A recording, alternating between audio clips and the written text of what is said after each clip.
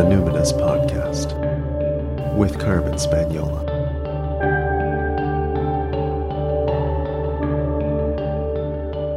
Hi there, and welcome to the Numinous Podcast, where we have interesting conversations with everyday folks about the mystery of life. I'm your host, Carmen Spaniola, joining you from the lands of the Lekwungen-speaking peoples, the Songhees and Esquimalt First Nations, recently known as Victoria, BC, Canada. I'm super excited to have my treasured teacher and mentor, Cyndi Brannen, back on the show to talk about her third book, Entering Hecate's Garden. If you're new to Cyndi's work, you should know that she is one of the world's foremost experts on Hecatean witchcraft. Her book, Keeping Her Keys, was an instant classic. Those are my words, instant classic. That is what it is. She has a doctorate in applied social psychology and an extensive background in the healing field, from academia to health research to her psycho-spiritual healing practices, which are shared very deeply and very generously in her online programs through the Covenant Institute, which you can learn about at keepingherkeys.com. She also has her own podcast called More Than This, at the crossroads of modern life and the deeper world, with some fabulous podcasts there, highlighting favorite goddesses like Persephone and then lesser-known ones like Semele.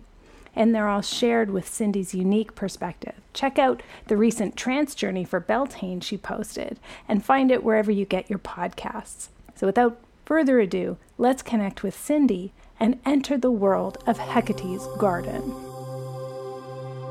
Cyndi, welcome back to the Numinous Podcast. I know friends and fans of the show are as thrilled as I am that you're back, but let's have a reminder. What identities do you lead with? Well, Carmen, I know you lead with this question in your interview, so I've been thinking about it for the past few days.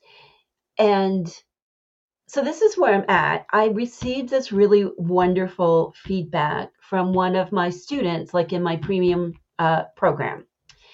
And this person wrote to me thanking me for being a good example of the admirable qualities of Canadians in the world. Okay. And of course, it was such a sweet thing to say. And I thanked her. And it was, first thing on a Monday morning. And I'm like, thanks so much for starting my week off this way. And for me, it opened up, the container within me, within my psyche or my personality, about my complex feelings about being a Canadian. Mm-hmm. This is juicy already. Since you also live in the same country, if we're using that language, mm-hmm. I thought it would be maybe interesting for us just to riff for a few minutes about this. So Please. For me, because, it was a sweet and beautiful thing to say, but I never lead with being a Canadian. I never lead with it. It's not even on the list of identities. Yeah. It's not there. Yeah. Yeah. So it's like, what identities do I lead with? And, maybe being typical me, I'm like, let's turn the list upside down and go with what's at the bottom of the list. Yeah, exactly. Because for me and where I live in the world, I try to be a good steward of the land and to live in consciousness of the history that led me to be a property owner where I live in the world. Mm-hmm. None of it, of course, was my fault. I didn't do any of it. Mm-hmm. I'm not responsible for colonialism. Mm-hmm. But yet here I am. And here I am in traditional Mi'kmaq territory, living on a piece of land that is still very wild and free. Hasn't been touched, by even something like an organized park, right? You know what I mean? It's very wild and free. And I try to be in communion with the spirits of the land in my best way, very imperfect, very well-educated white woman kind of way, but I do my best. I try, and I'm aware of my limitations. And, as someone said, like what geographical identity do you lead with? I would say I live on the outskirts of a tiny fishing village that was traditionally Mi'kmaq territory. And then I would probably say, well, I live in Nova Scotia. And, it's not like I don't hate Canada. I don't want anybody thinking like I hate Canada. I mean, obviously, it is a great country to live in compared to other countries in the world. So it's not that I dislike Canada or dislike being a Canadian. It's just, for me, it's really complex. And whenever I contemplate how I feel about citizenship, I loop back to that quote. I have like a one-line explanation for how I feel about it, which I'm going to paraphrase, and I'll probably get it wrong. So some people will know this better than me, but I'm going to say it. Virginia Woolf has a great quote that says, "I am a woman. I own no country. I'm a woman. I have no country." Mm-hmm. And that, I see it that way too. I'm a woman. I have no country. Mm-hmm. Whatever Mm-hmm. this is, and all the wonders of Canada, it's a great country, not perfect, Mm-hmm. but it's overall, we're pretty fortunate to call Canada home compared to most of the world. Mm-hmm. But I also don't feel like it's my country. At the same time, I get it. whenever I we get sing it. the national anthem, I cry a little, and then I get irritated because it says God. Like, so it's Right. complex for me. It's very It really complex. is. I don't I know. totally feel you on that. I totally feel you on that. And yeah, I've had conversations like this over the years with like my husband or different friends where it's like, yeah, how would I identify? Personally, I would first identify, if I were to be like, where am I of or from? I'd be like, I'm a Southern Vancouver Islander. Like there's a Mhm. very particular microclimate living here Right. in kind of what I would call, I joke, is the California of Canada, right? Mhm. and yet, even the way we describe ourselves is like a bedroom community of the US. We describe ourselves as the Pacific Northwest. We're not Northwest unless we're American. We are the Southwest of where I live, And so I do feel that imperialism imposed upon myself as a Canadian, it's like, so if somebody were to, if I would never have like a Canadian flag or describe myself as a proud Canadian, in the sense that I'm like, what exactly would I be saying I'm proud of? Like all I think of when I think of nations is imperialism and colonialism.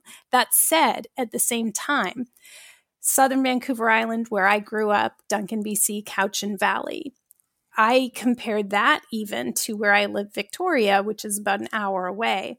I would say I live in a segregated community where Mhm. like white people live in a certain area and the Indigenous folks live on reserve or they live out on the peninsula. Whereas where I grew up in Duncan, you go into a classic, anybody from Southern Vancouver Island knows the Doghouse restaurant. It's a diner that's been there since, the 50s. You go to the Doghouse, there's couch and sweaters everywhere. It's like, oh, like I go to Duncan for a break from the whiteness of Victoria, because it's like, right, I grew up in integrated culture where indigeneity was like foregrounded everywhere Mhm. around me. And so, yeah, if I were to describe like an identity, a place-based identity, I'd be like, I grew up in the Cowichan Valley. I grew up in Shawnigan. I grew up in the Southern Vancouver Island. I wouldn't even say Victoria, where I've lived, a couple of decades with a bit of a break in between in Vancouver. That said, I do enjoy in the times that I've traveled in Europe when I've, been with friends. I get along with the Euros pretty well, like I have a lot of clients that are from the UK. I've led workshops in Finland and Sweden. I have dear friends there. There is something that is not American. There is that. And I will say I have dined out on the not American identity pretty well, because there is something about and having studied with Michael Newton so much about, my heritage is Scottish Highlands, about how whiteness was created and the cultural shame was imposed upon the Scottish, who then, migrated and helped colonize Canada and ended up fighting for the fucking Brits that had just displaced them because of that cultural shame. It was kind of like, oh, you can go to Canada and fight for us and you will be somewhat restored, even though we've displaced you from the Highlands, etc. And it's like, yeah, I do feel that sense of, the Scottish. We were just looking for a place that kind of felt like home. And a lot of the Highlanders, intermarried with the Indigenous folks because the Indigenous folks could look and be like, oh, look, they dress differently in their kilts and their, tams and all that kind of stuff. And so there was a kind of kinship in displacement that feels not American to me, and we don't have that same revolutionary spirit that the Americans were able to create that led to a kind of manifest destiny. And for me personally, with my bloodline of the Scots, and I know it was different for the Scottish in what became America, but, it is we're still kind of licking our wounds of the wistfulness for the homelands of the motherland that you can never return to. So I that also makes me more Canadian, that sense of not Americanness and still kind of licking the wounds. That feels very alive for me, Yeah. That's interesting. So my ancestors were Irish and loyalist, which is an interesting, they were loyal to the crown and that founded. Feels like an oxymoron. Right? Irish loyalist. Yeah. No, one side was Irish, one side were loyalists. Oh, okay. Sorry. Irish I was loyalists. like, how did they? Irish loyalists? Yeah. Okay. Exactly. I get it. Okay. Irish and then loyalists on either side. Gotcha. And loyalists. Yes. So, okay. And so that's very interesting to kind of have that history. And then Acadian. I have Acadian as well. So, it's really complicated, and I really appreciated the compliment. And at the same time, it kind of opened me up to thinking about, would I ever want to be seen as a good representative of Canada? Which I guess in many ways over the years at conferences and in travels, and even in my books, maybe, people do see me as a representative of Canada. But since that's at the bottom of my identity list, yeah, I've never considered that. So I really, the kind words were welcome. And also this kind of reverie on seeing myself through someone else's eyes. Yeah, right? it is so interesting. It's always a gift when we can see when someone, says something to us. It's like, oh, that's interesting. This is how that individual sees me. And what can I learn about myself based on what they see from me? Totally. Yeah. It's super fascinating. Well, and it's so interesting because when I'm thinking about not American, it's such a, there's two sides to that, right? It's there's a certain kind of pride in I get what they mean by a certain politeness or a certain hospitality or a certain, we have more gun control, that kind of, we have a little better healthcare in some ways. But at the same time, the shadow aspect is I would definitely admit to the sense of less than, that America is bigger and better and kind of sleeker and just there's muchness about it, right? So, and I don't sense this interpersonally. Most of my clients are American. Most of my listeners are American. I would not find any difference between us sitting at a long table having a meal, but there is something about America that does feel like the kind of I don't know, the older sibling. If you had I don't have any older siblings, but I imagine an older sibling who's 10 years older than you that moved out way earlier and is really established. And you're just kind of oh, I'm over here kind of puttering, doing my little cottage industry over here while you have an entire career. And I would definitely admit to that feeling of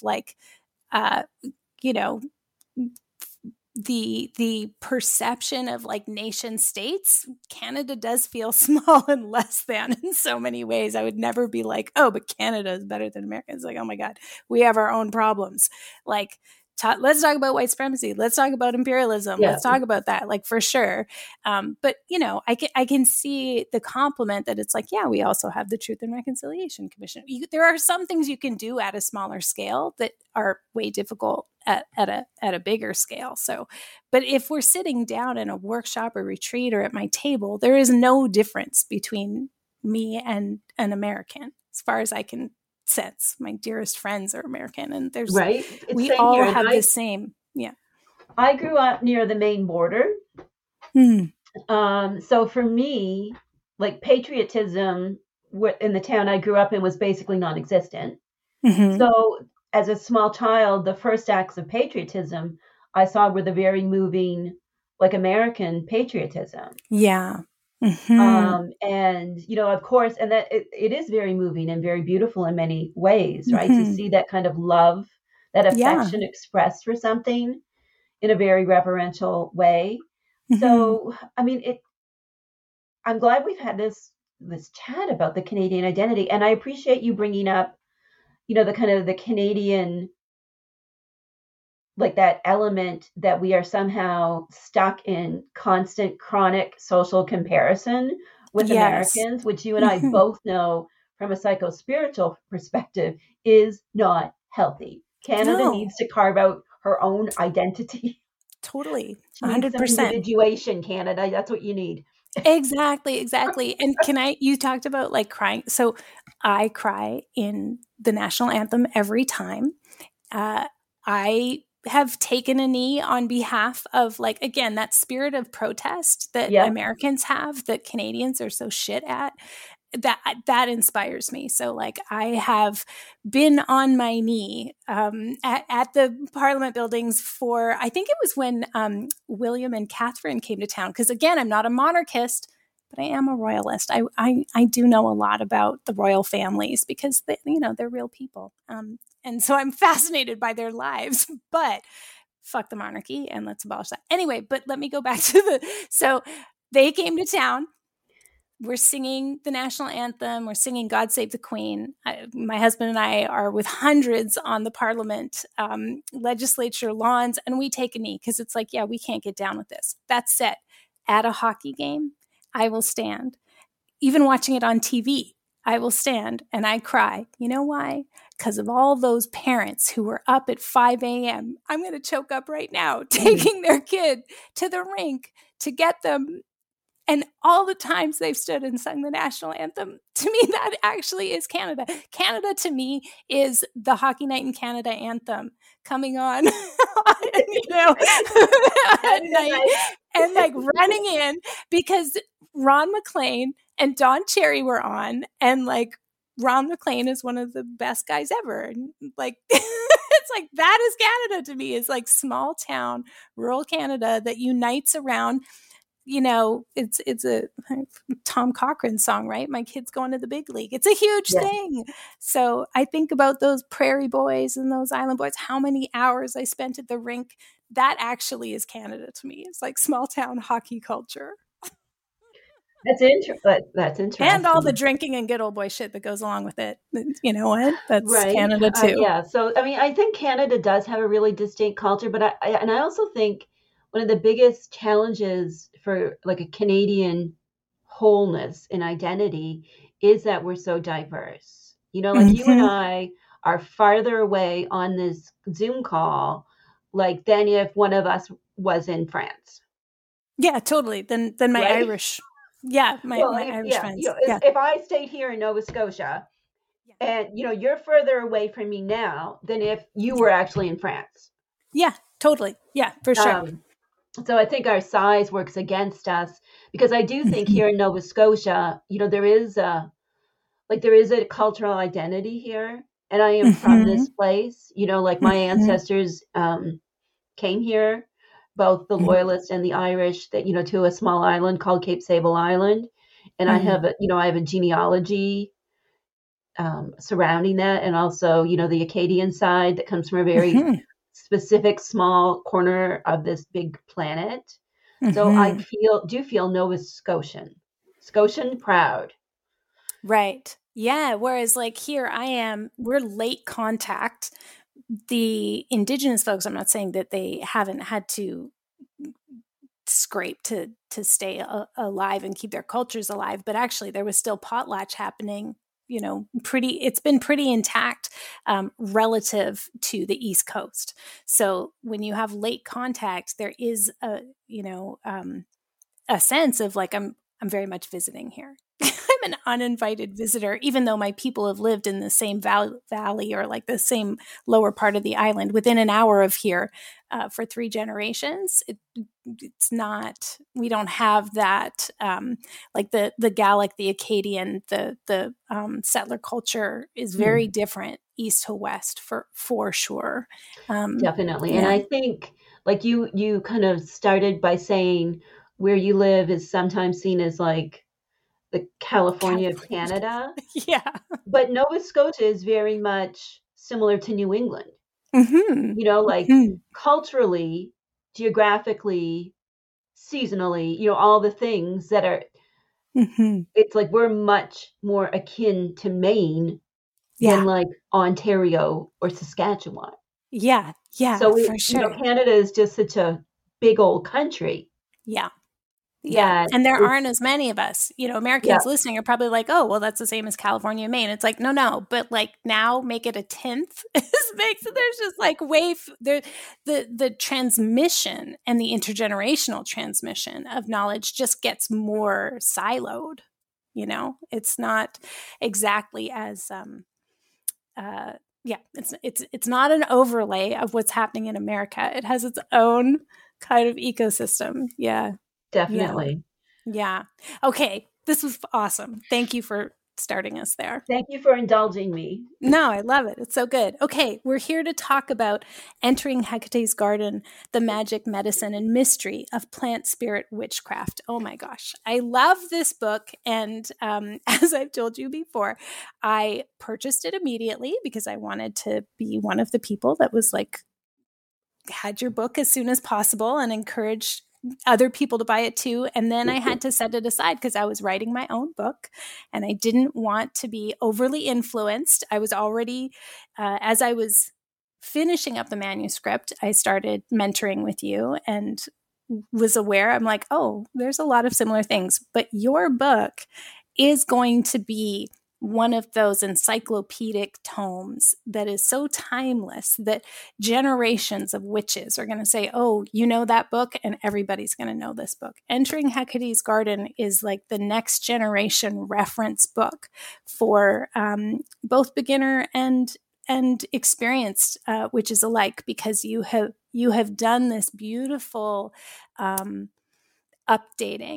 of a more, I would say it's like another wave, and I don't know how many waves of feminism we're really into now, but like it's the next wave of really personalizing the deities that we have grown up with. And like you've brought research that is so crucial, I think, to us restoring the place of the woman magician, the woman healer, the woman pharmacist, really. Yeah. And so you begin your book with a prologue called Medea's Truth. Tell us about Medea, like who she is and your relationship to her. Why did you choose to let Medea speak first?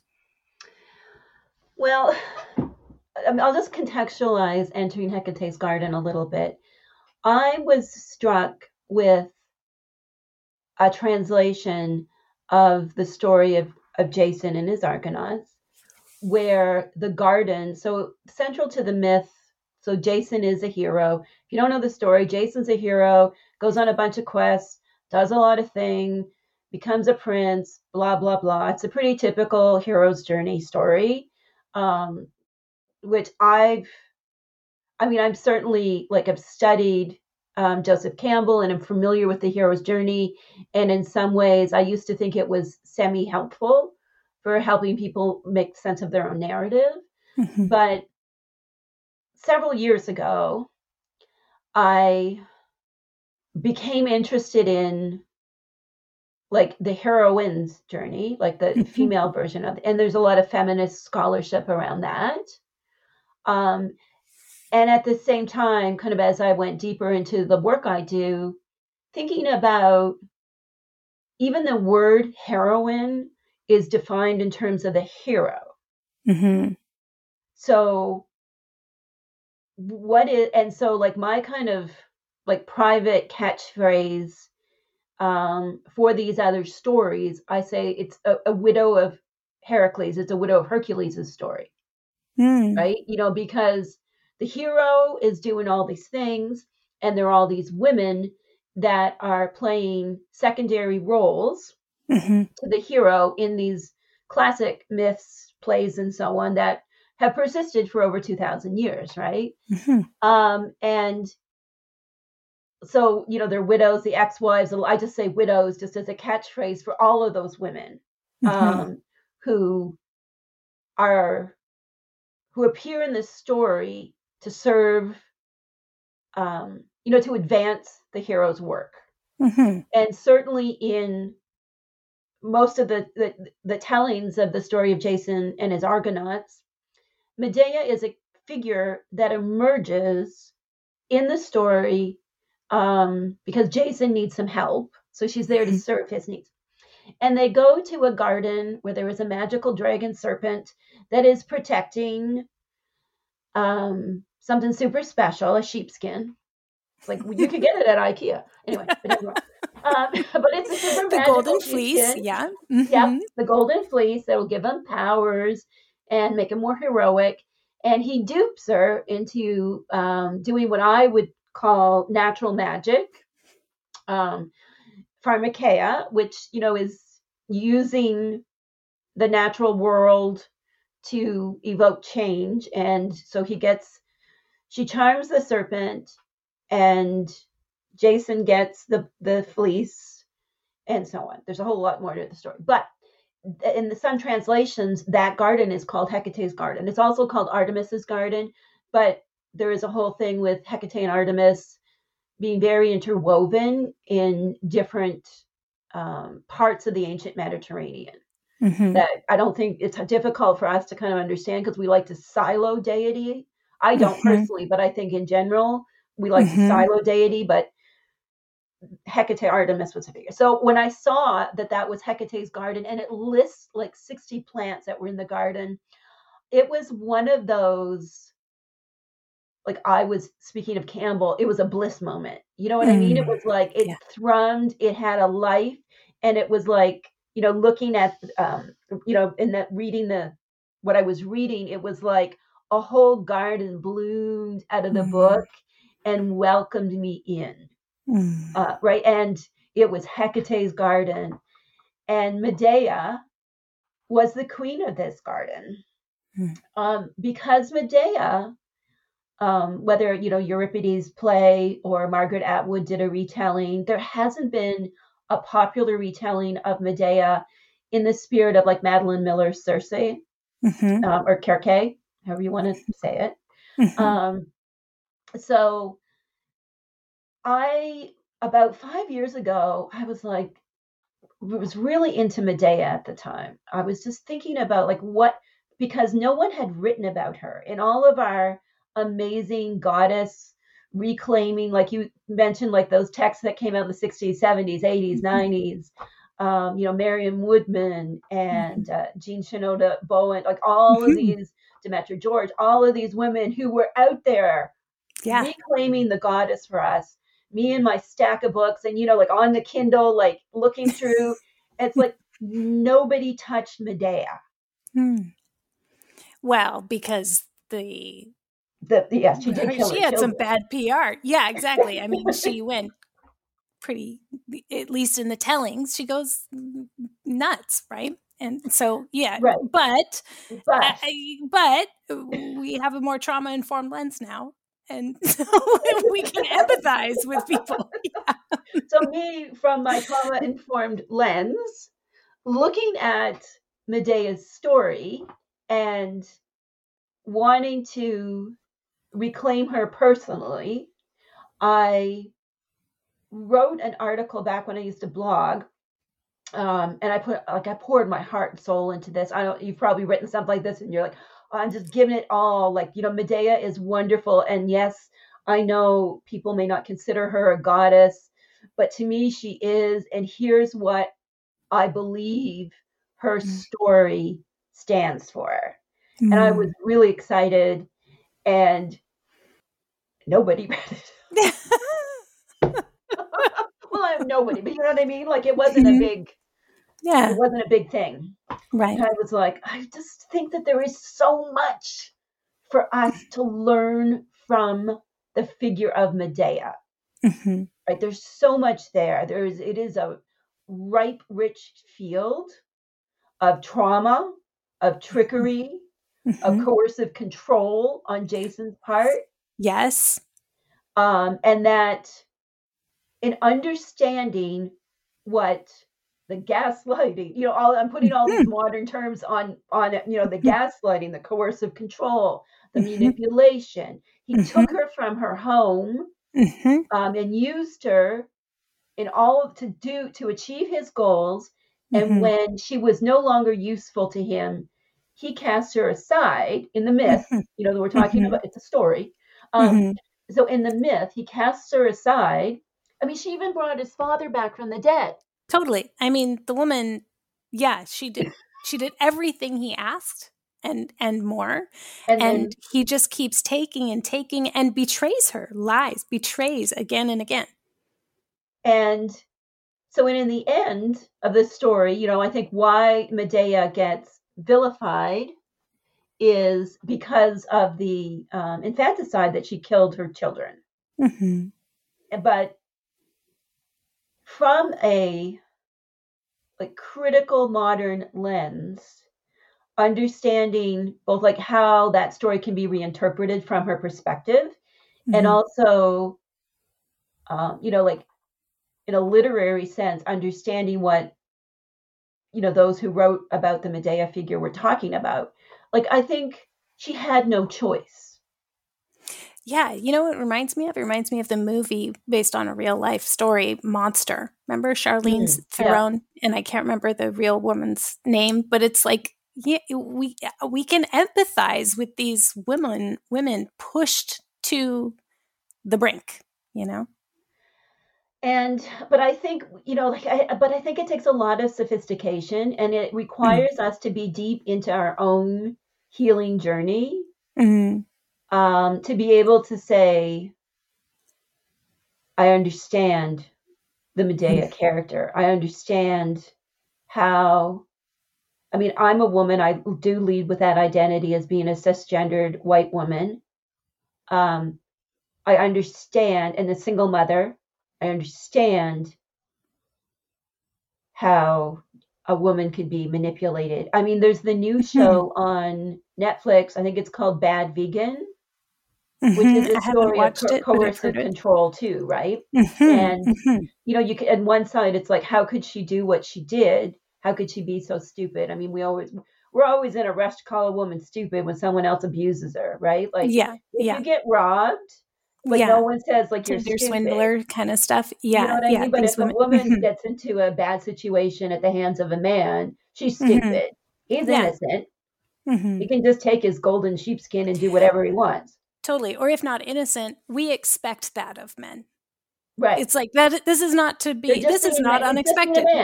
Yeah. That's men will do these things, or some men will do these things, and she should have known. And it's similar to Alexandra Stain when she talks about people don't join cults. They just delay leaving communities and charismatic leaders who lie to them. So it's these are not dumb women.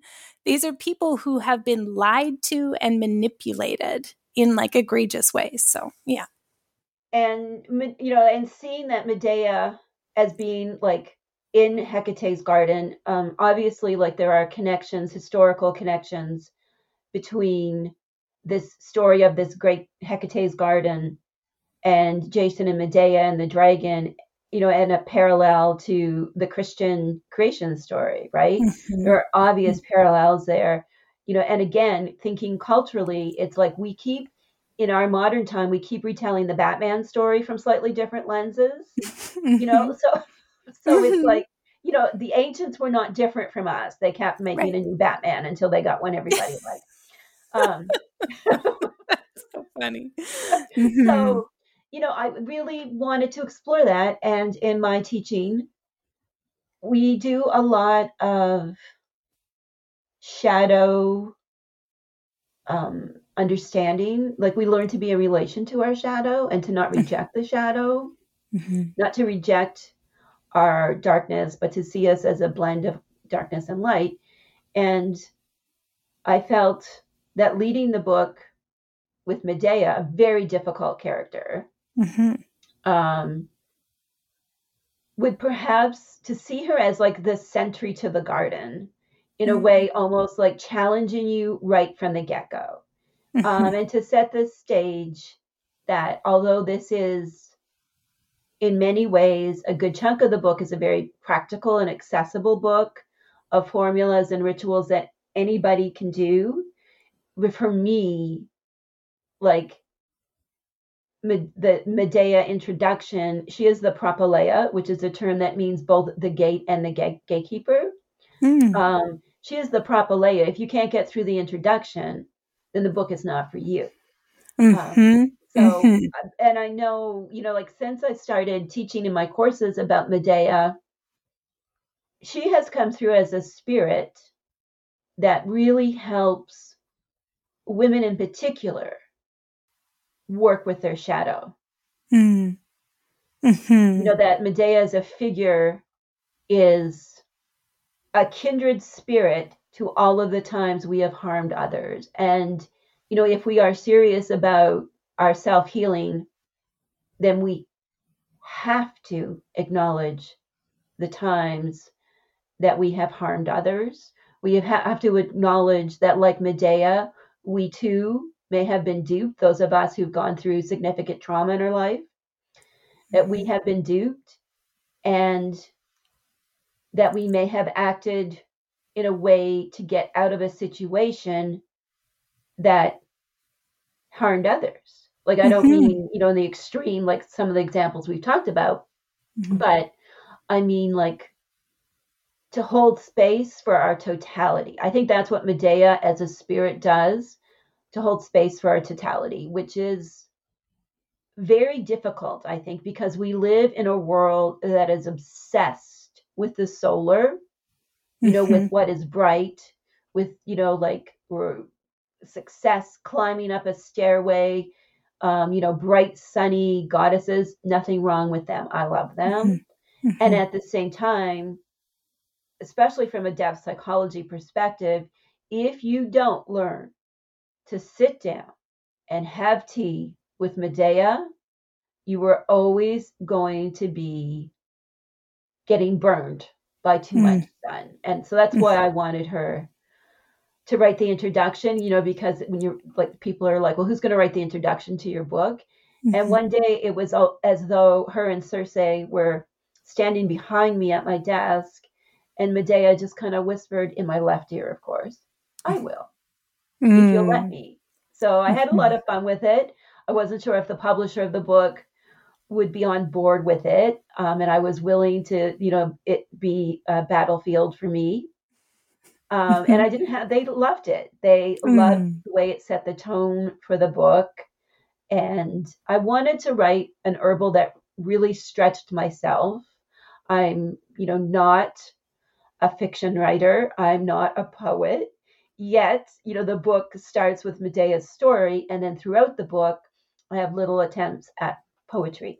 Because for me, the practice of pharmaca, which is an identity I would lead with, but it's been corrupted into meaning something completely different than a holistic practitioner of natural magic that is, rooted in caring for others Mm-hmm. and healing through Mm-hmm. words, plants, and so on. Like, I would lead with pharmaca.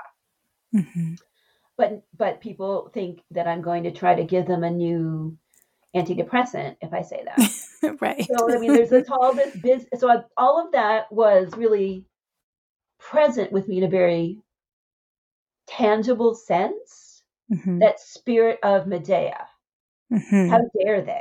They took what Cersei and I were, Pharmaca, and made it into something that is not at all in the spirit of what that word meant to the ancients.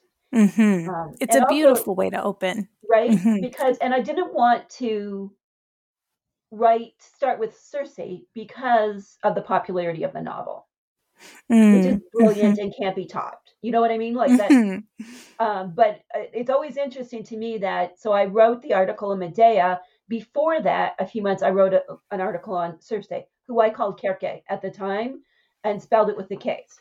Mm-hmm. Before the novel came out, the novel comes out like 6 weeks later. I had no conscious awareness that this novel was coming. Of course, read it right away. And I was like, oh, like in my small way, I'm riding that current of something greater that is happening in our Western world right now, where we are at a place where we are growing more comfortable with complex female characters, and we don't need her to be the heroine in the sense of she's in the hero, like she's in the story with the hero, but her story is she marries the hero, or she's a sad, lonely figure. Like Medea, like to know isolation and exile, and to find your place on your island or whatever it may be. To me, that's the journey. Like that is, I think, and I try to talk from my perspective as a cis white woman, but for me, as someone who's always felt on the fringe of society and never fit in, that's the journey I'm on, is to find my own story in the web of all of us living in Jason's story or Odysseus's Totally, and story, just in right? the patriarchy, yeah, for Yeah, sure, my own and story. So go ahead. well, I was going to say that, and the goddesses in every woman. That like Jean Shinoda Bolen, when I got to spend workshop times with her, she they've been trying in their own way. I think of a huge influence on my work is Charlene Spretnak, who wrote The Lost Goddesses of Early Greece, right? And so, the way that we can read between the lines of the patriarchal narratives, the versions, and now we can layer, the research of Maria Gimbutas, and like it's like generations now of like feminist scholars in mythoarchaeology, and so you're bringing similar work, right? Of like, let's actually talk about who Hekate really was and get outside of Jason and the Argonauts, by the way, all the dudes, Hercules and all that were supporting him as well. There's all these like supporting male characters, but then they all get their spinoffs. It's like fucking Marvel universe of all these people. And we're finally able to have our Black Widows and our, like other characters come forward. So like the time is super ripe for this. Like you said, you're picking up on a thread that has been like slowly trying for like thousands of years.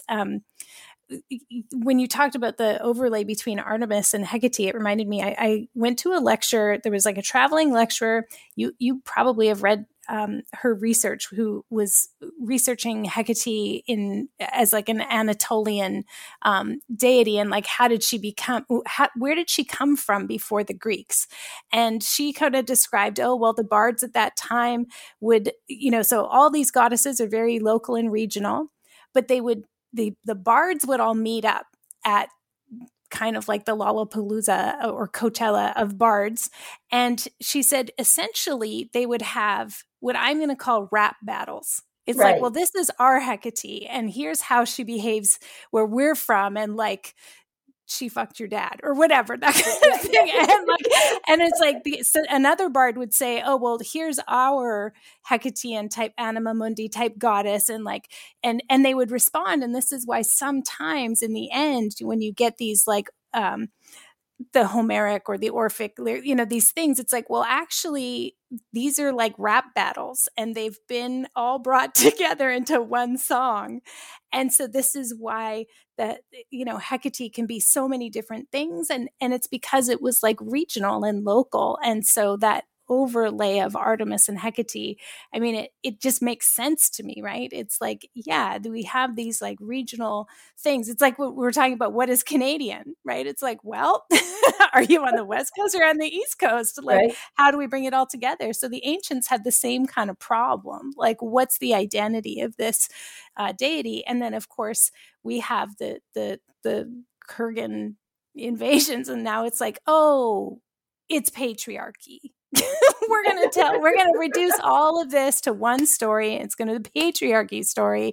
And now these are all sort of sub characters. And so, yeah, your work I see is very much in the several thousand year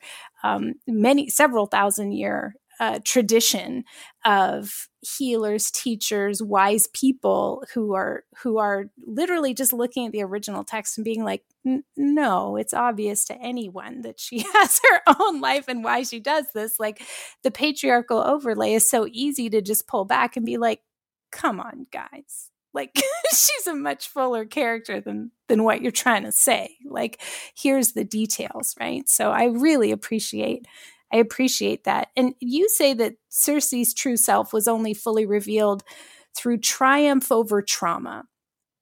And so this is kind of what we're trying to do now is like, can we triumph over the trauma of 2,000 years of patriarchy? But tell us specifically about Circe. How do you see her as triumphant?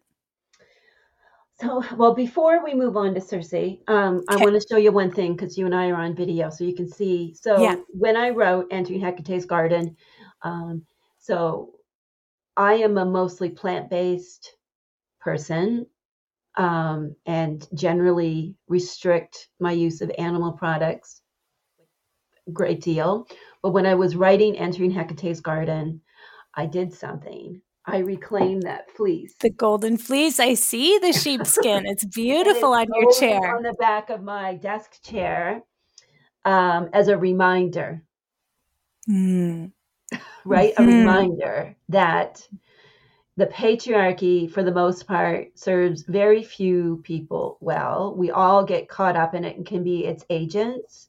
And the way for us to use like a mythopoetic perspective and to learn from these stories, whether it's the Marvel universe today or, the Homeric hymn to Demeter written almost 3,000 years ago, is like to carve out our piece of them and claim it for ourselves, because there is so many ways to experience these really rich stories.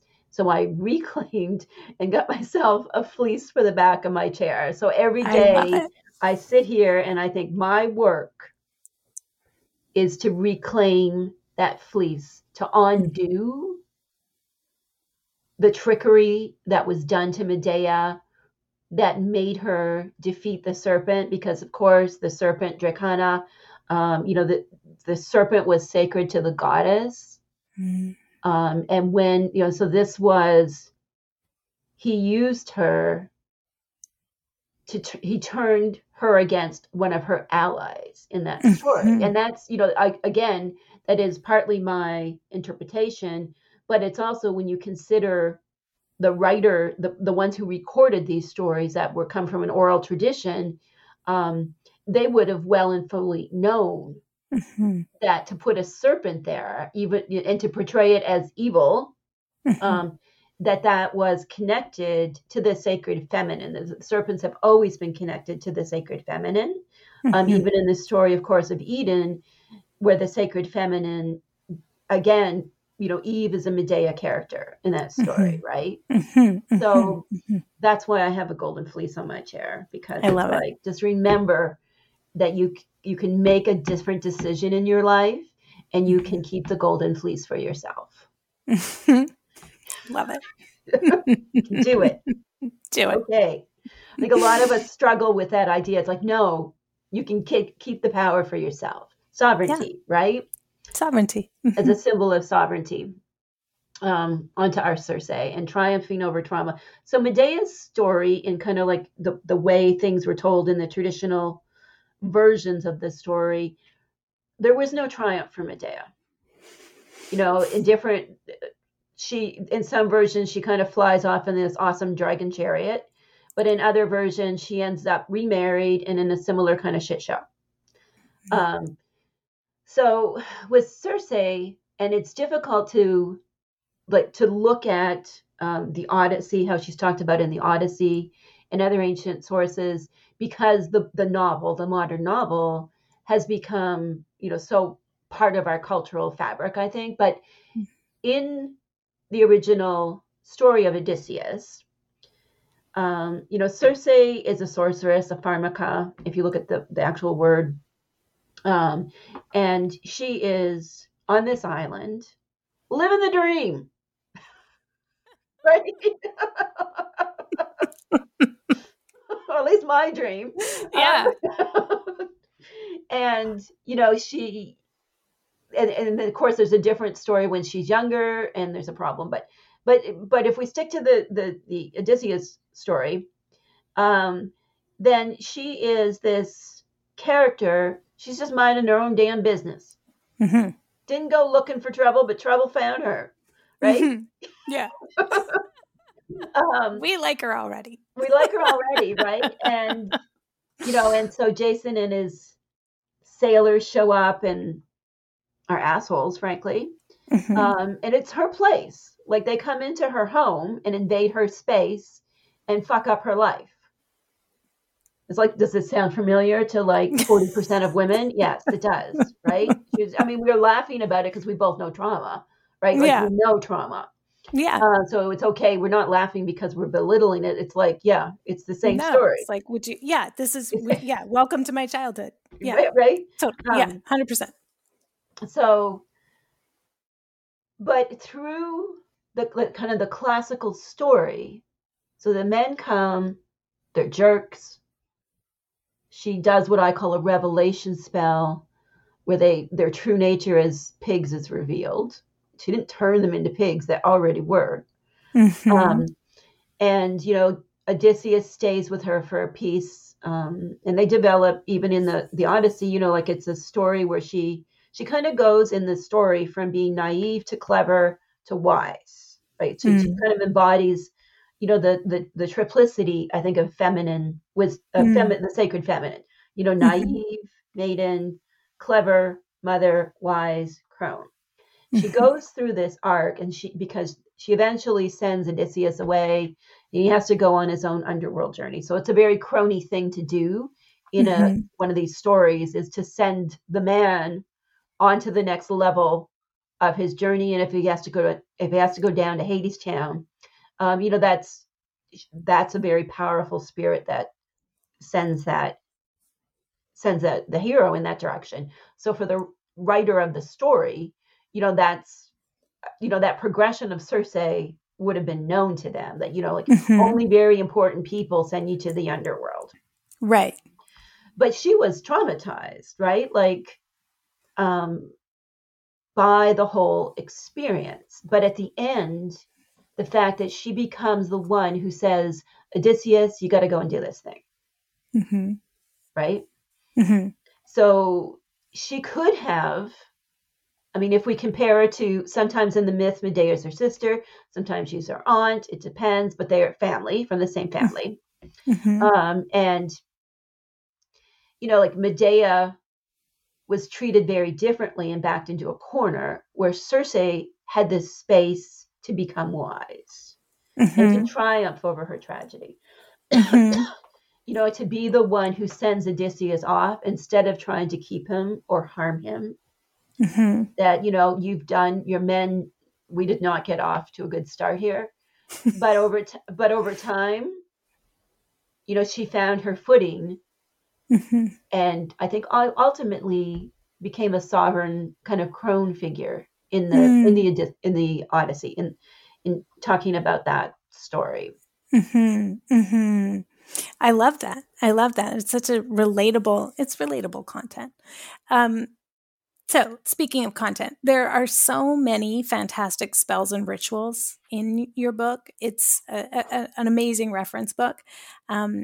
I personally am particularly charmed by all the references to the Moss Queen. I was like, this is a new archetype for me. Like I've never, and she comes up several times. It's like, oh, I love her. And there is this gnosis chapter where we're like getting into our own relationships. I have a very personal and deep connection with roses. So the way you lifted up roses felt like, oh, like this is a person who really gets there's a lot written about roses, but I often find it's like almost pedestalizing, or I don't know, there's like something that's a bit distancing, whereas I feel a very personal relationship. And so when you illuminated the relationship between roses and Hekate, I was like, oh, this is really special. This is like a unique lens that you don't see everywhere. And then you have very cool stuff like the fierce love potion, which is rosemary simple syrup. We have a huge rosemary bush outside. It's like a shrub size. It's 5 feet tall. And and my husband and I use that for marriage rituals. We use it we'll like cut off a big branch when we prune it in around this time of year, and we like, you could call it fumigate it, or we sane the garden. We like set it on fire. The whole, it's such a dear ally to mine. And then you paired it with Aperol. And I was like, yes, this is like very much my jam. So I had just a ton of things that I was like, oh, these are my new favorite, rituals, allies, archetypes, deities, devas I'm going to work with. It's such a full book, though. I'm curious, what are your personal favorites? What are the things that you were like, someday I'm going to put in one of my books, this thing that I love, and like, maybe I can't write a whole book about that, but it's going to show up. Like, what are your sort of little personal favorite superstars in the book? It's difficult to pick one because, I see plants as spirits that we can develop conscious relationships with. And I also see the formulas themselves becoming a spirit that has a consciousness. So when you talk about, like the fierce love potion, I'm like, oh yeah, she's a fiery one. And you know what I mean? Like she's a fun, fiery one. And I wanted to include something. I love Aperol. And I love simple syrups. And I thought, this isn't a book of magical cocktails, but I want to give you can make a magical cocktail. So there's 39 monographs and there's 39 different techniques in the book. So which I think is less obvious because when you say, it's monograph based, it's not technique based, but there is 39 different ways of working with plants. It's amazing. So I love the fierce love potion. I would say for me, because I've been on such a journey with this particular formula, is the death walking oil. Tell us more. And sometimes I'm like, why did you call it that? Such a heavy name, such an off-putting name. You know what I mean? Like, but I think perhaps not in a very imperfect way. I was talking about like giving death to the illusion of separation, giving death to a way of being in the world, and walking in the world of spirits, communing with ancestors, going into the numinous, going into Hecate's garden, giving death to like this rational, logical self. Though I don't think I did a fantastic job articulating what I was talking about in the book. But the death walking oil is really interesting. So the death walking oil in my school, my online network, we call it Oleum Spirita, which just means spirited oil. And it's our base oil that we walk all 13 lunar months, and we work with it in different ways because we do a plant a month. So we add a plant every month and do a bunch of things. Why I love that death walking oil. Like I remember the first time I made it years ago, it was a kitchen and it still had those coil burners. You know what I mean? Like the stove had those coil burners, and I had been working on different, like a sovereignty oil. I wanted something for me that was like a primary oil. And I am obsessed with natural, like wild asters. They grow, I call my house Aster Cottage. They grow all around here. And I've always loved them since I was a small child and would spend summers at my grandmother's. And so I put aster in it. Most of the other things I think you can buy commercially. I didn't really, like when I made it for myself. And I didn't really realize that you can't buy, like dried aster is not a thing that people can buy. Right? It's not a thing. Maybe a few retailers on Etsy. So when I first decided that this is going to be like the core oil I teach, and even now we make it every fall because asters bloom in September, October, right? So you can only make the thing at one time of the year to make the whole recipe. And you got to go out, you got to do some wild foraging. And the rest of the oil is pretty straightforward. I mean, there's kind of a lot in it, but most of the stuff you can get, it's just like a wild rose blossom. So I can make this out of my garden without spending a penny. And I wanted kind of like the heart of what I teach to be something like if you are a so-so gardener like me, and you live in a so-so climate like I do, all of these things you can grow, or they will be naturally there in North America for the most part, right? So I get really excited, and you can probably tell just by my voice when I start to think like, oh, September's coming, and they're going to be making it again. And, every year, brave souls, like to see them make it. I mean, people will send me photos like that they've done it, on their own that aren't part of the school. But like the brave souls that are like, yeah, I'm going to get me some fresh asters and I'm going to make this oil. Like it does it for me. Because, to get reconnected to the natural world, I think is like, that's the key, right? That's how I do think that's how we really get back to who we really are. So that is my favorite oil. So put that in your calendar, everybody watching and listening. Totally. I think here where we live, we call them Douglas asters or Western asters, and they're often purples or blues. And there's like a little bush out on the boulevard where I live. And I've actually tried to, sow seeds and just be like, maybe they'll just grow. But actually I will need to collect seeds and like tend it a little bit more because they didn't just grow as easily as I sort of thought they might. I do have a student, like someone she's on the leadership team now. She started cultivating asters. Now she's in Colorado, so it's going to be a different species. I think that's the other beautiful thing about asters is that although they are wild, they are on the side of your road.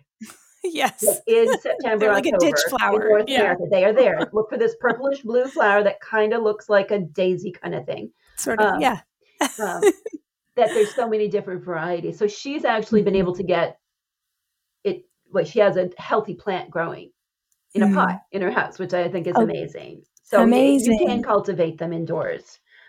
Indoors. That's amazing. Yeah, I know you can get seeds from West Coast Seeds out here if listeners are on the left coast. Yes, and you can totally use the seeds in the oil if you can't, like it's fine. And I also love seeing how people create workarounds. Yeah. Like asters are related to chrysanthemums. Can I use chrysanthemums? And I'm like, well, if you feel that's right for you, do it. This is not like, this isn't liturgical. This is my formula. And you can adapt it as you see fit. But I'll tell you, if you go out and get the asters, connect to what aster is and the spirit of stars falling to earth, and just get into the myth of that, what an aster is, it'll transform you. And it won't cost you a nickel. Right. Yeah. Well, if you So get to buy beautiful. a book. But I Right. mean, even Of if you're just course. listening to this podcast, which costs you nothing, put it in your Yeah. calendar, go find yourself some asters in North America, September, October, and just enjoy Yeah. their beautiful, and they're so overlooked. I wanted to highlight plants in the book that have this rich and beautiful mythological connection or folklore connection. Some to get into that, to Mm-hmm. be like, look, there is juniper in the parking lot at your local Denny's or Swiss Yeah. Chalet in Canada. Yeah. They put it like it's there.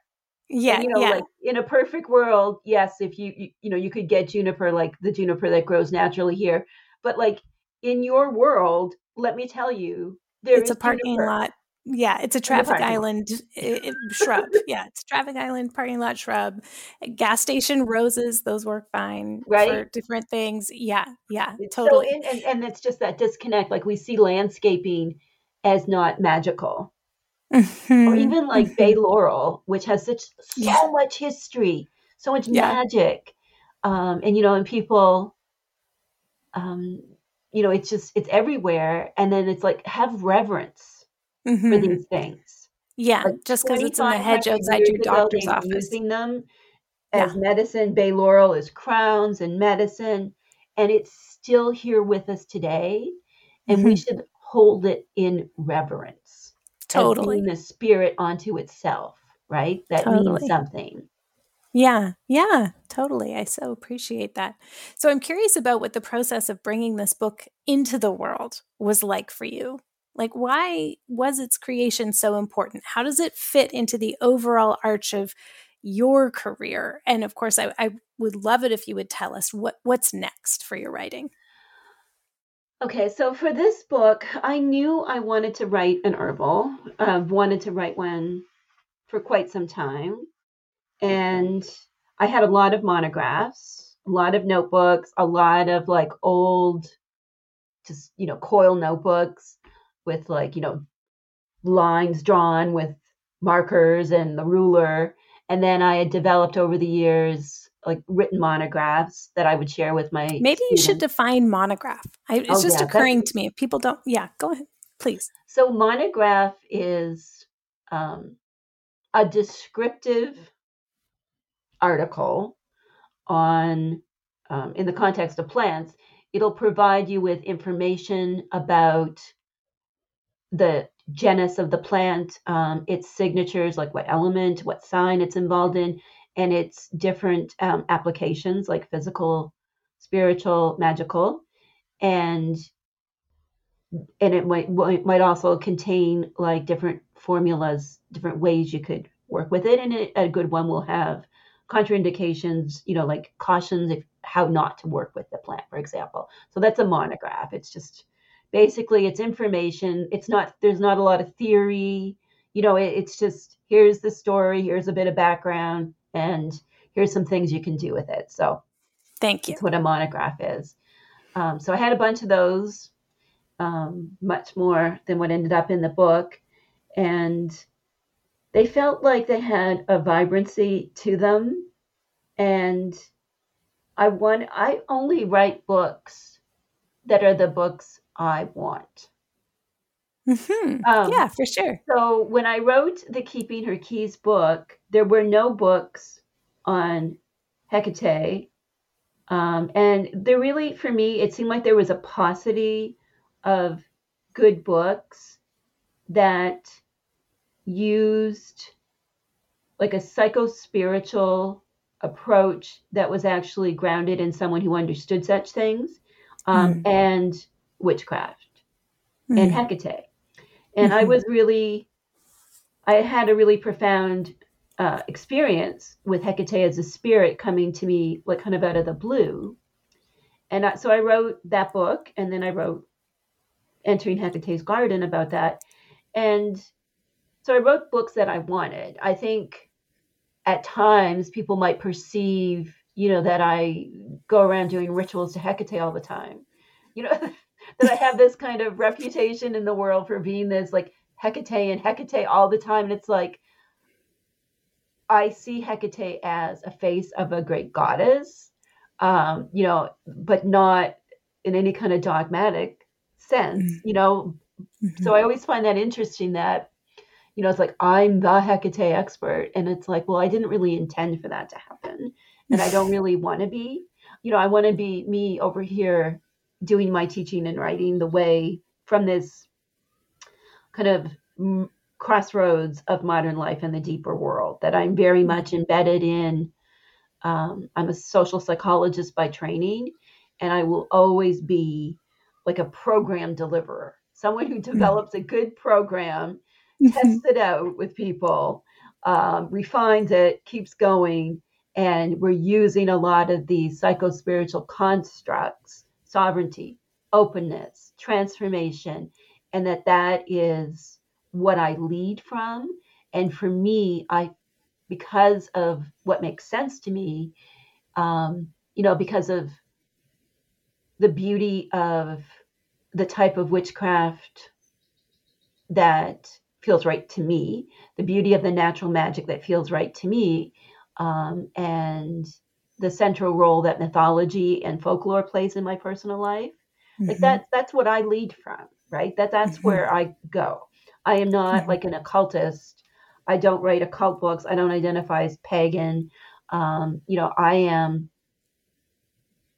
I am a social psychologist. I am, someone who is concerned with helping others to have a more meaningful, more fulfilling, more real life. And so I hope, and I knew I wanted to write one herbal. Don't ever expect another herbal from me, because I lead from even this book, although I've certainly know what I'm talking about in terms of practicing plant medicine, that this book is a psycho-spiritual book, right? It takes you on a journey about connecting with the green world that also has these practical things. That's what I lead from. So my next book is actually going to, and the first book, the Keeping Your Keys book, well, I should say that's my second book, because my first book was True Magic. But my second book, Keeping Your Keys, that I really wanted to develop a program that anybody could do that was enchanted by the goddess Hekate and wanted to live a better life. That's what I wanted. So if you wanted an occult book about Hekate, well, of course you're going to be disappointed by that book, because that ain't what the book is. Right? It's using ritual and natural magic and mythology within the context of Hekate to explore who you are and to help you perhaps become more holy yourself, right? And supported by deep academic research. Like, there's quite a literature review in Keeping Her Keys of, that bibliography is, so let's not undersell that there's also, you have brought another level of, I don't want to say credibility, but I mean another level of resurfacing the depth that has always been there. You go in deeply into the Chaldean oracles. You bring in feminist scholarship from multiple decades. I mean, let's not downplay that book is like, you're right. Yeah, it's not only is it not occult, it is it's a small little tour de force of, both psycho-spiritual, academic, historic, mytho-archaeological research all brought together into like a pretty handy how-to for somebody to pick up, and it's very accessible. Well, thank you. So what's next? We're going to go into Hecate's cave next. So in 2023, I teach a ritual cycle in my school that is inspired by the great rites of Eleusis that involve Demeter, Persephone, and arguably that Hekate was a very important part of this as the space in between the mother and daughter duo, that she was the guide to, she was the one that was the space in between, which is a very hard concept for us to wrap our heads around. We want to call her a crone, but like to kind of try to see how they would have seen Hekate as not as an old woman, right? That she was very different, almost like what we might see an auntie, right? Like not really a specific age, right? Godmother, kind of, Godmother, which has right? been, Like fairy godmother, helping, making it all work. So we do those are it's 3 rituals. We do them in the school over 8 months. And I also wanted to bring them in a DIY kind of way because I know the 3 constructs of release, soul retrieval, and psychospiritual rebirth, that those can be done on your own in a caring way. And so that book really gets into that. There's a lot of depth psychology, of course, in it. And, it just go through, it's kind of like the how to, like if you could join my school, like if I would distill it down into 80,000 words. So like, a sacred daily ritual that sets off the book and so on. So I'm really excited about that book. And then I'm waffling a bit right now, write a final book about Hekate called Entering Hecate's Temple, which will be much more about ascension and becoming high priestess or other sacred title of your choosing of your own journey. So kind of an anti-hero's journey book with ritual and so on. Are we back to kind of Anima Mundi? If Entering Hecate's Temple comes out, that is it for books. Okay, because you have other things that you'll want to write. I'd really like to write. I'd really like to apply my approach to archetypes. You know what I mean? Like my kind of, all right, so there's all this mythology and depth psychology, and then there's always going to be me who is like, well, I am an applied social psychologist, so let's make it practical, doable. Let's weave it into our busy lives where we can lean into these things to progress ourselves along our own journey. So it's like the anti-hero book. Okay, I'm making a fan request. Any kind of archetypes work, and this goes for like icons of this kind of industry. Carolyn Mace wrote archetypes to all. They're always missing one, and I see sometimes they try to massage into something else. The one they're always missing is the salesman, the marketer, and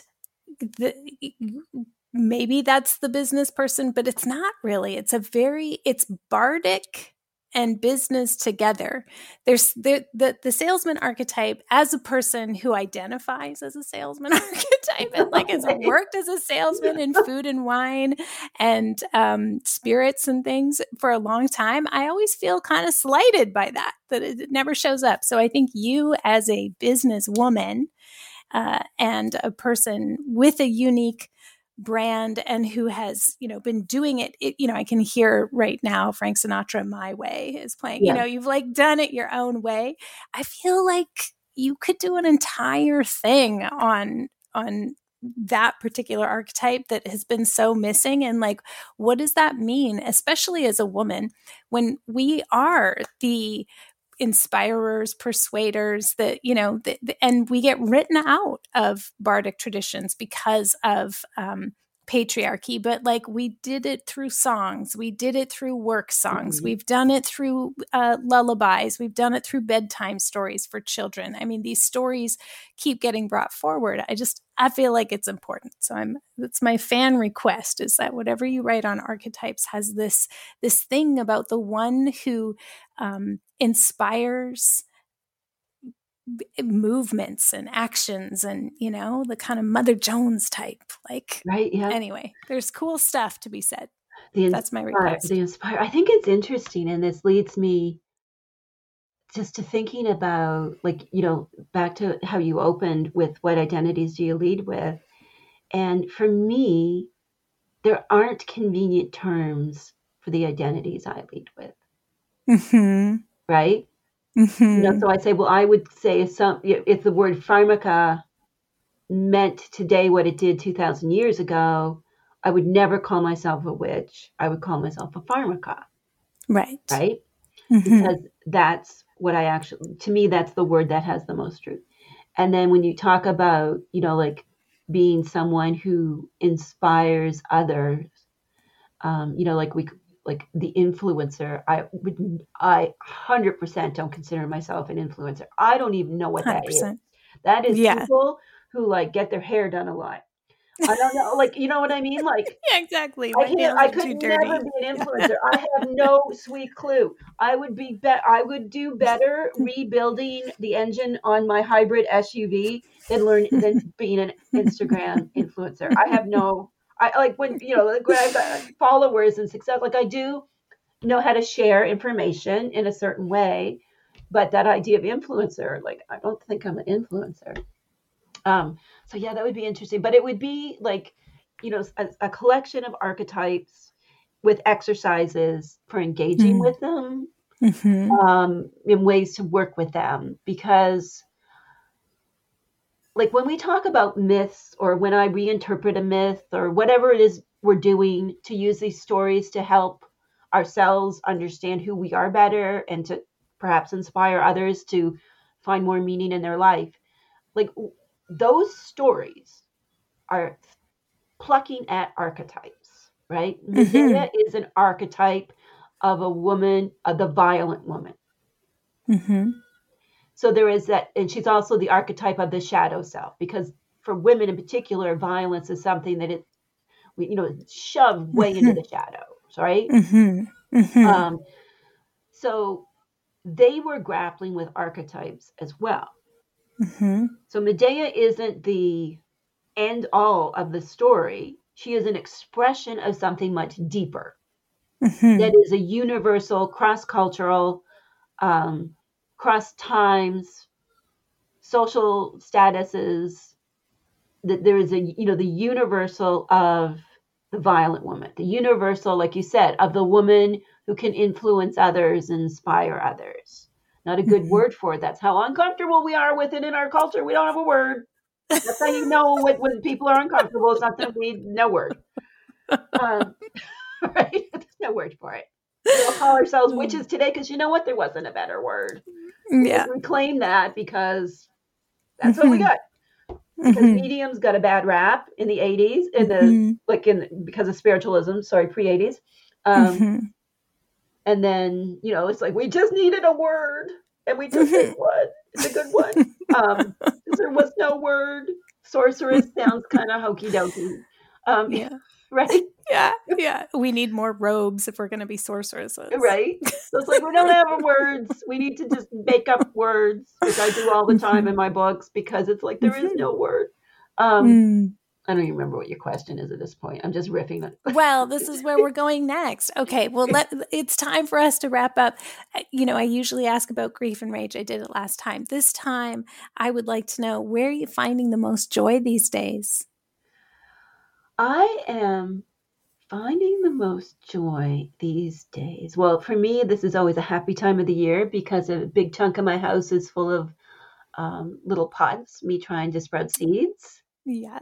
So I find a lot of joy with that. I just love doing that. And the plant of the month coming up in my school, the Kavina Institute, is my primary plant spirit, mugwort. So I am all in with mugwort all the time. So I'm getting a lot of joy from that as well. And yeah, just joy in moving beyond being someone's mother 24/7. Finding joy in that, right? Wow, yeah. It's like, you know what? I can just do my thing. Don't have to drive anybody anywhere. Yeah. They can all feed themselves and take care of themselves. And you know what I can do? What I wish. It's great. That is life goals. That is living the dream. It is, right? Like after I had my oldest son when I was very, very young. So I'm just like, yeah, I'm going to just do what I want. I'm going to be here on Cindy's island doing Cindy things. I love it. I love it. Well, welcome. I am so glad that you made time in your life of leisure and writing to jam on the Numinous podcast again. I love it. I love your work. I feel so lucky and honored to know you and have you come on the show and share your wisdom and like get to kind of look between the lines and like really get, between the covers with how your creative process unfolds. I love your mind. So thank you so much for sharing with me and with everyone. Thanks. I love talking to you. It's always great when we get together. Oh, it is always great when we get together. I just love our conversations. I'm so glad we got to capture that and share it with the world. Now, to be honest, I don't know what to tell you about show notes because I'm in a bit of transition with my podcast feed and pod site and website decisions need to be made. But for now, I guess we'll say what we always say, which is find the show notes and links to Cyndi and her work at numinouspodcast.com. If one day you find that you go there and you're not able to find them, I'm guessing a Google search will go a really long way. But I will say this, as always, I want to do a listener shout out. Thank you to my listeners in Virginia. This week, you are the global hotspot for Numinous podcast downloads. I don't know, either like a handful of you are absolutely binging on this show right now, or there are legit like hundreds of listeners in Virginia with time to listen this week. I don't know, but there's something numinous in the water in Virginia, and I appreciate it. Thank you so much for spending time with me this week. It's totally delightful. If you want to know what I'm up to, follow me on Instagram at Carmen Spaniola. If you want to hang out with me online every week in different online live events, do some group somatics, some all kinds of stuff, join my Numinous network. And if you want to know about upcoming in-person events this summer and fall 2022, including book launch events, sign up for my newsletter. You'll be the first to know. And spots, as you can imagine, are very limited, my friends. To sign up for my newsletter or to join the network, just start by going to my website, carmenspaniola.com, CarmenSpagnola. Until next time, take care.